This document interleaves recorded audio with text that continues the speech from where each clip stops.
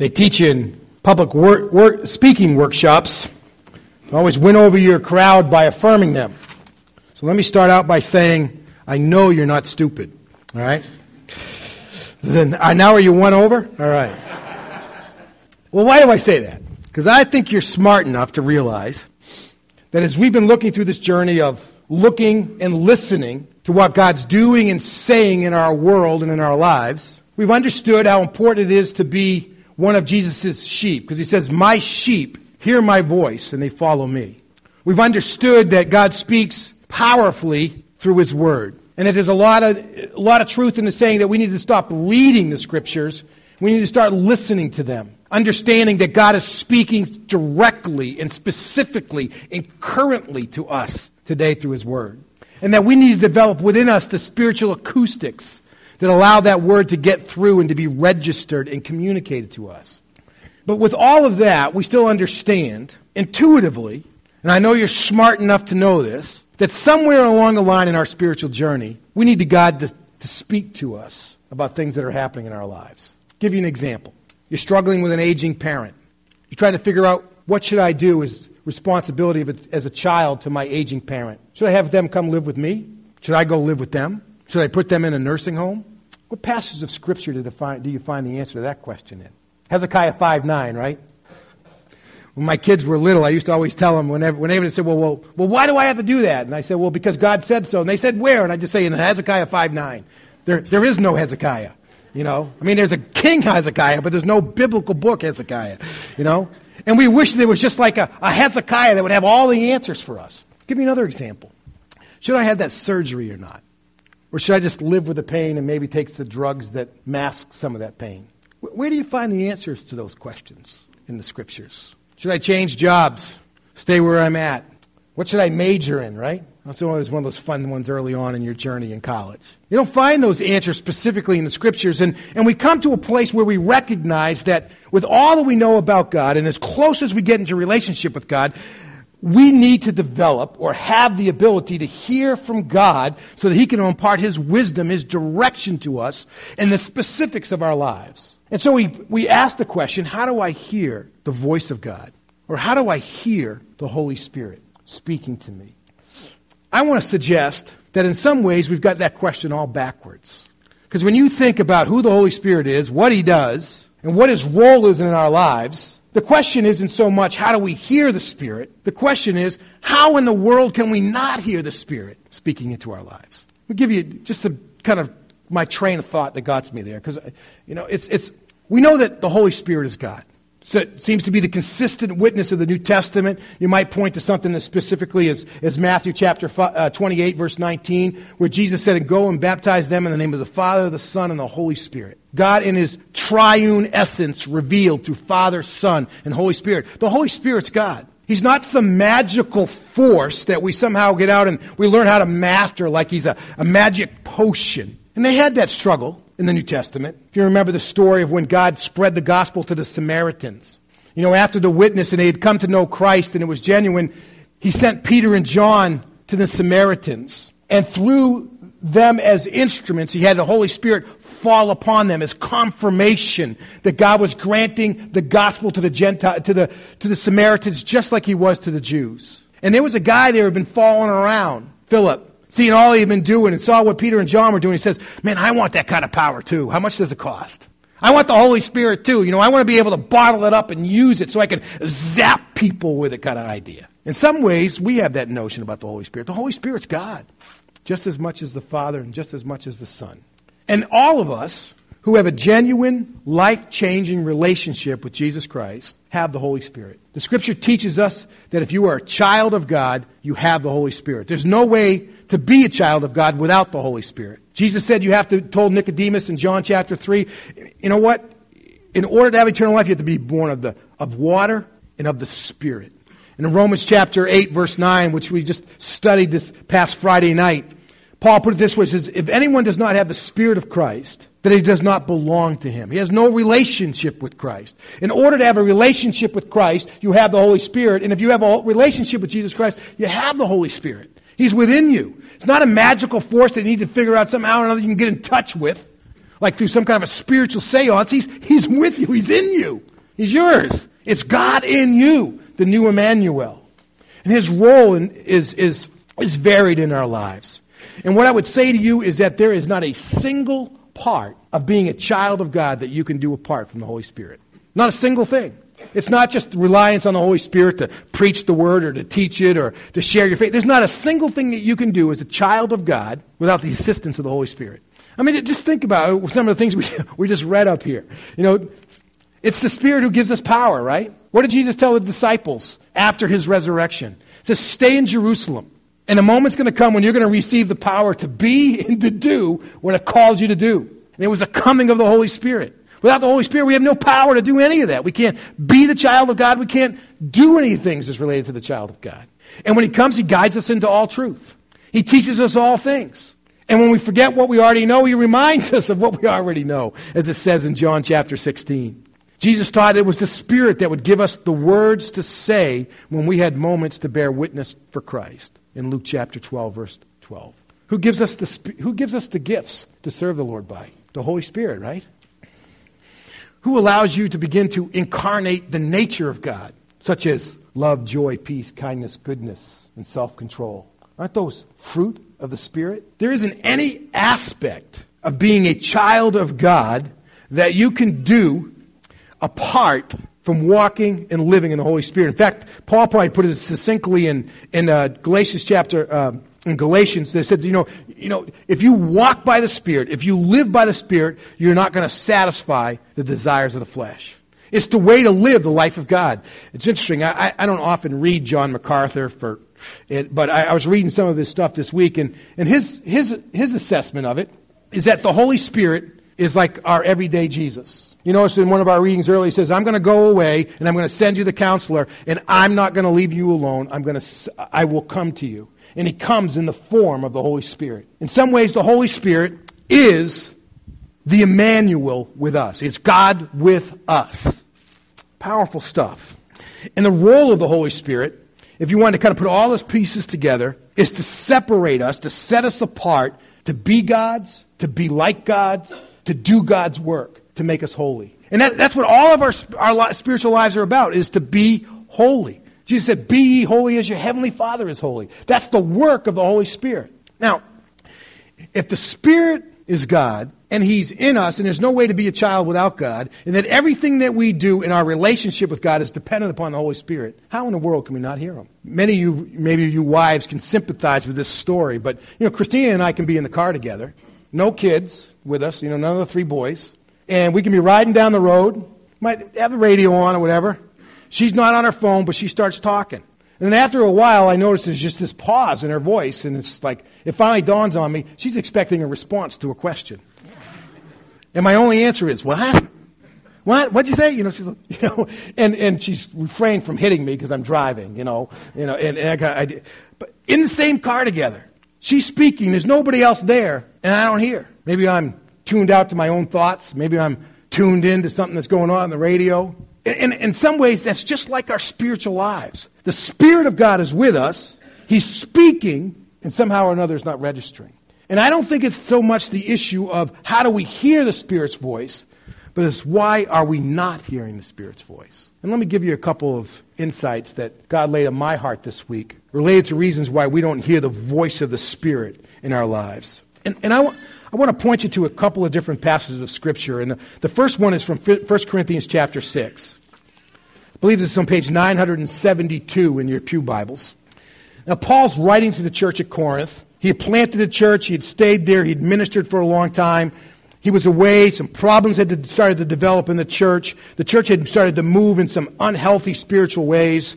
And in chapter 6, he specifically begins to talk to them again about how important it was for them not to participate in the culture of the city and the fertility cults that seemed to dominate. And he draws this conclusion in the 19th verse of chapter 6. He says, do you not know that your body is a sanctuary of the Holy Spirit who is in you, whom you have from God? You are not your own, for you were bought at a price, therefore glorify God in your body. He had been specifically telling them that they needed to flee sexual immorality, as you see in verse 18. Because every sin that a person can commit is outside the body, but the person who commits sexual immorality does so against their own body. I would submit to you that one of the reasons why we don't hear the voice of the Spirit, which is speaking, is because we just violate, we just are abusing His home address, which is our physical bodies. We live in a time when sexual license is something that's not only allowed, it's actually celebrated. The people who want to stand at the front of the line and scream the loudest are those who are clamoring for that. You know, still, it's just a tragedy that the vast majority of high school kids are going to be sexually active by the time they graduate, inflicting abuse on the residents of the Holy Spirit, and then they wonder why they can't hear God. Pornography is a major multi-billion-dollar business in our society. Surveys show that well over 50% of most men are engaging in watching pornography. Most studies tell us that over 30% of all pastors are doing that. Up to 30% of all pastors are doing that. Engaging the mind and the body. And we wonder why we can't hear from God. I track on occasion the real estate transactions that are listed in the paper on Sundays and also in the local paper. And I'm always struck by the number of homes that are being transferred into the name of a man and a woman with different last names. And we wonder why we can't hear from God. Because we're just abusing the home address of the Holy Spirit, which is our bodies. You know, every once in a while, I just need the confirmation that there are weirder people in the world than me. And so one of the things I do is I read the Dear Annie section of the paper. And, you know, and some of them you read and it's just like, anyways. But some of them are really sad. And there was one not too long ago where this woman wrote in and she said, I don't know what to do with my mom. She said, when I was a kid and while while they were together and as my father was passing away and going through all of his health journey, she was just meticulous in keeping the house clean. And now that her husband's passed away, my dad's dead, the house is just not even healthy to live in anymore. And she's constantly sick. What do I do? For some of us, the house of the Holy Spirit isn't a healthy place to live. Because we're abusing our bodies with sexual immorality, and then we wonder why we can't hear from the Holy Spirit. But believe it or not, that's not the major point that I want to make to you today. The other comes from 1 Thessalonians chapter 5, and I think this page is in your pew Bibles. This text is on page 1005, and I love this kind of a admonition because Paul's at the end of his letter. This is a very young church. It's probably only 3 or 4 months old, 5 months old. He had a hand in starting it. Wasn't able to stay very long.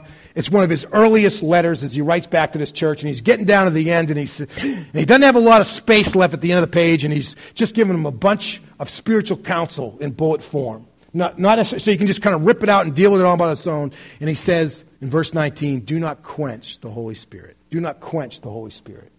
In Ephesians, he essentially says the same thing from a different perspective where he says, do not grieve the Holy Spirit of God by which you have been sealed for the day of redemption. Quenching the Spirit is what we do to grieve the Spirit. And he challenges us not to be people who grieve the Spirit. Now the word grieve there is actually the word extinguish. You know, I've never had to use a fire extinguisher. Anybody had to use a fire extinguisher in a real emergency? Come on, Bob, you got to put your hand up. You're a firefighter over there, you know. And what do you do with a fire extinguisher? You use it to put out fire, right? How is the Holy Spirit pictured in the New Testament? As fire. And Paul's counsel is don't extinguish. Don't throw a big bucket of water. They actually use this term as well to snuff out a candle, to put out a lamp at the end of the day when they turned in. Some of the reasons why you and I cannot hear the Spirit is because we're quenching the Spirit. And I think that happens in a couple of ways. One is because we just resist the Spirit. We quench the Spirit by resisting the Spirit. The Spirit's in our lives. If we're children of God, He's working. He's trying to set us apart for God, to make us holy and who we are and what we do and what we think and what we want and where we're headed, all that kind of stuff, and we resist. You know, Stephen, one of the 7 that was chosen to help multiply the ministry in the early part of the book of Acts, found himself before the Sanhedrin, making a defense of who he was. And one of the things that led him to getting stoned not by smoking illegal drug, but actually getting stoned with stones, being executed, was he says, you know what? You are just like your forefathers. You have always resisted the Holy Spirit. That's Acts chapter 7, verse 51. That tendency comes right on down through to us as the new people of God, to resist the Holy Spirit. When you're at work or out for a walk in your neighborhood and you bump into somebody or you're out in the golf course and somebody is, using the Lord's name in vain or whatever, and you just feel prompted to say something, and you don't, you're resisting the Holy Spirit. Maybe that's just a small cup I'll throw in that. You're really angry at somebody who's hurt you. You're nurturing it and hold on to it because somehow or now it gives you the satisfaction. And you hear the Word of God speak to you about forgiving 70 times 7 and to turn the other cheek, and you just say, just a little bigger bucket of water. You hear the Spirit kind of prompting you to challenge you about your level of giving to kingdom work, or the way that you're showing mercy to others by the way you're caring for others through your benevolence giving and things. And I got kids in college and this and that, and I got to say, and we don't respond. Another bucket of water on the Holy Spirit. We feel this conviction in our hearts that maybe we just spend a little bit too much time watching TV, surfing the internet, playing video games. And maybe I should spend just a little bit more time in my Bible, and I don't want to hear that because my favorite show is on tonight, kind of idea. And just another bucket of water. We're living in an unfulfilling marriage. We know it's not coming anywhere close to the one flesh relationship. We feel this stirring that there's ways that we need to give and grow in our love for our spouse, and yet somehow we just settle for that's just the way it is when you've been married for as long as we have. Just another bucket of water on the work of the Spirit in our lives. We resist the Holy Spirit. When our conscience begins to prompt us about the movies that we watch, the diets that we eat, the fact that we maybe aren't given the same spiritual heritage to our children because we're allowing all other kinds of priorities that creep into their lives that rip them away from their time with the people of God who are of their own age. And we just say that's the way it is. We just keep throwing another bucket of water on the work of the Spirit in our lives. We quench the Spirit, and then we say, well, how come I can't hear the Spirit? That's probably the obvious one. What really struck me the hardest this week was the fact that there is such a tendency in our lives today just to flat out to try to replace the Spirit's role in our lives. We want to be like God. I want to have good godly character, and I want to do things for God, and etc., but I just kind of want to do that in my own strength. I want to walk by the Spirit through my own flesh kind of idea, to use the Scriptures. I just want to come up with a man-made solution. We don't say that intentionally, but that's what we do. Instead of relying on this life-giving presence of God within us to produce this fruit, we have this way in which we just want to, I'll figure out how to do this on my own. I don't know. Let me try to give you a couple of examples. And I don't know how these will speak to you, but they speak to me. Let's talk about evangelism, the way the church is supposed to represent the church in the world. And it is very easy, and sometimes I struggle with this as a pastor. It's very easy to say, you know what? We just need the right techniques in marketing campaign.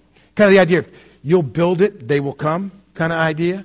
So if we can just get the right postcards, from outreach.com, and we mail enough of them out and have the right cookies when they get here on Sunday morning and have the right message, we can just hook them right in.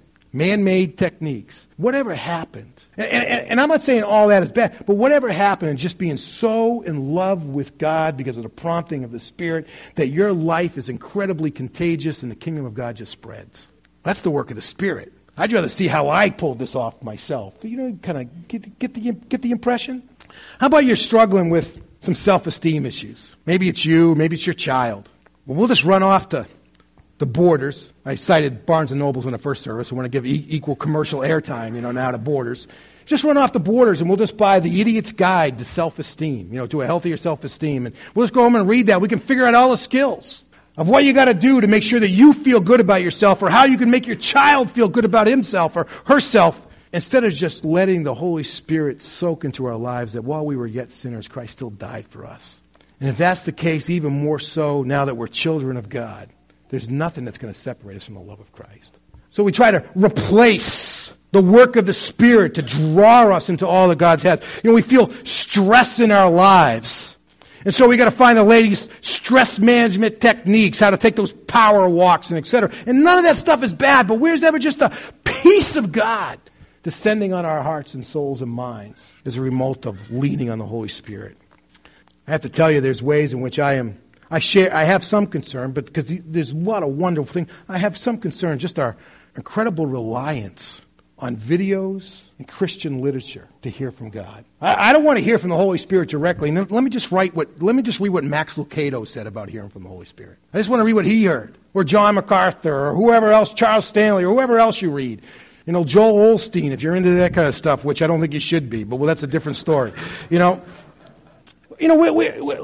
got to be something out there that man's done that can address my need, instead of just getting on our hands and knees before God with His Word and letting Him pour Himself into us through His Holy Spirit, who's crying out to be heard in our lives. See, I think so much the question isn't, how do we hear the Holy Spirit? I think the question is, why can't I hear the Holy Spirit?